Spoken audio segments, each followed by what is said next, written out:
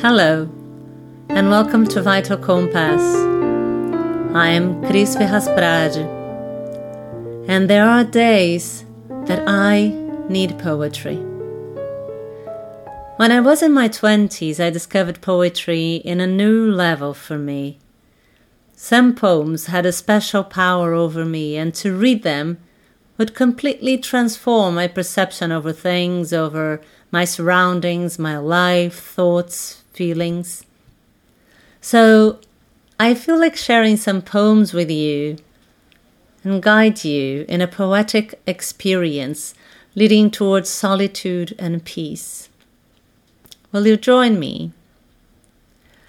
I start from a very old book, the Old Testament. I found this piece of the Ecclesiastes in the Poetry Pharmacy Returns by William Sigurd. And when I read it, I was surprised by the effect it caused in me. I consider myself a spiritual person, but I confess I usually do not turn to the Bible for solace, as I do with poetry. So it was indeed a surprise. The second and third poems are both from Rilke. If you don't know my passion for his poetry, you do now. The Book of Hours, Love Poems to God, is one of my favorite books. It's divided in 3 parts, and I began with a poem from the Book of Monastic Life, followed by one from the Book of Pilgrimage. Rilke talks to God in such a genuine way. He's processing the relationship he has with what he considers sacred. Then we visit a poem by Pádraig Ó Tuama, The Facts of Life, from his book, Sorry for Your Troubles. I am in love with Irish poetry. So to finish the sequence of poems, Everything Will Be Alright by another Irish poet, Derek Mahon, who died recently in the 1st of October this year. These poems, in some magical way, as the words flow in rhythm and the meanings are conveyed, reshape feelings and thoughts to a point that inner strength seems to be born out of them. There are some days that poetry makes me stronger.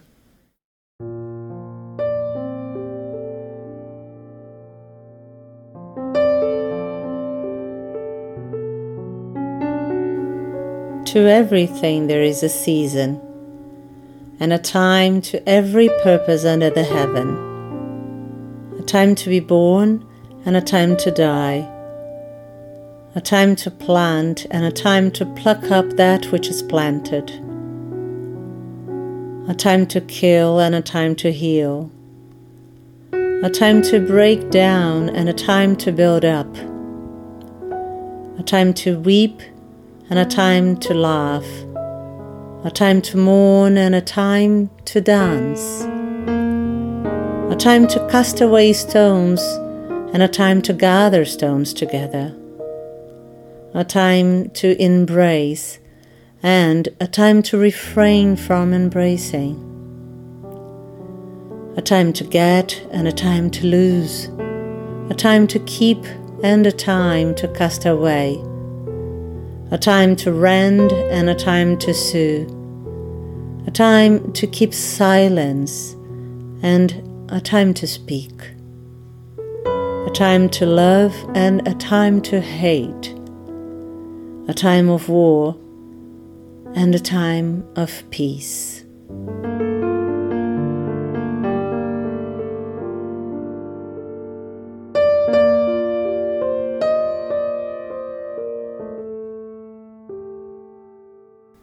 You, darkness of whom I am born, I love you more than the flame that limits the world to the circle it illumines and excludes all the rest.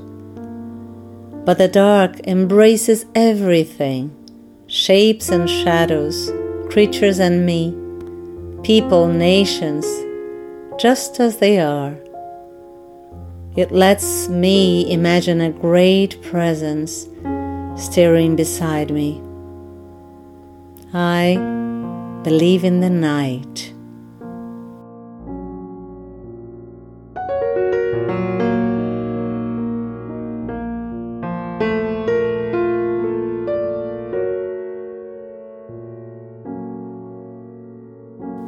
All will come again into its strength. The fields undivided, the waters undammed, the trees towering and the walls built low, and in the valleys people as strong and varied as the land. And no churches where God is imprisoned and lamented like a trapped and wounded animal.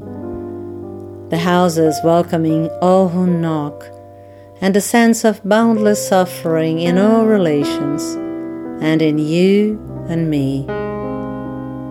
No yearning for an afterlife, no looking beyond, no belittling of death, but only longing for what belongs to us, and serving earth, lest we remain unused.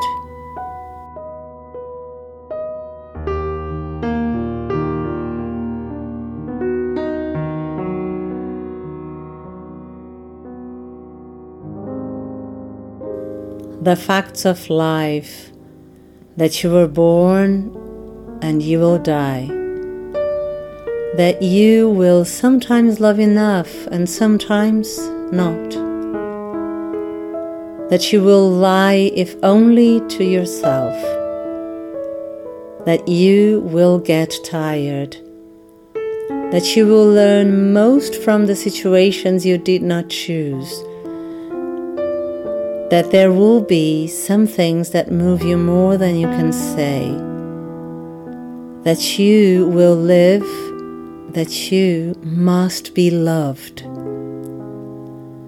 that you will avoid questions most urgently in need of your attention, that you began as a fusion of a sperm and an egg of two people who once were strangers and may well still be, that life isn't fair, that life is sometimes good and sometimes even better than good, that life is often not so good, that life is real, and if you can survive it, well, survive it well, with love and art and meaning given when meaning's scarce, that you will learn to live with regret, that you will learn to live with respect, that the structures that constrict you may not be permanently constricting,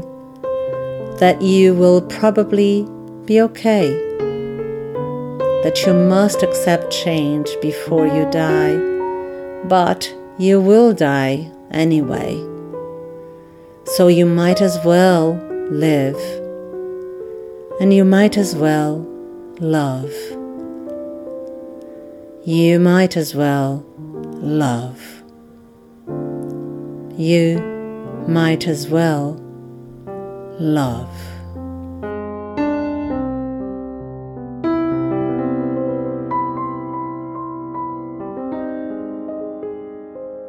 How should I not be glad to contemplate the clouds clearing beyond a dormer window and a high tide reflected on the ceiling? There will be dying, but there's no need to go into that. The poems flow from the head unbidden, and the hidden source is the watchful heart. The sun rises in spite of everything, and the far cities are beautiful and bright. I lie here in a riot of sunlight, watching the day break and the clouds flying. Everything is going to be all right.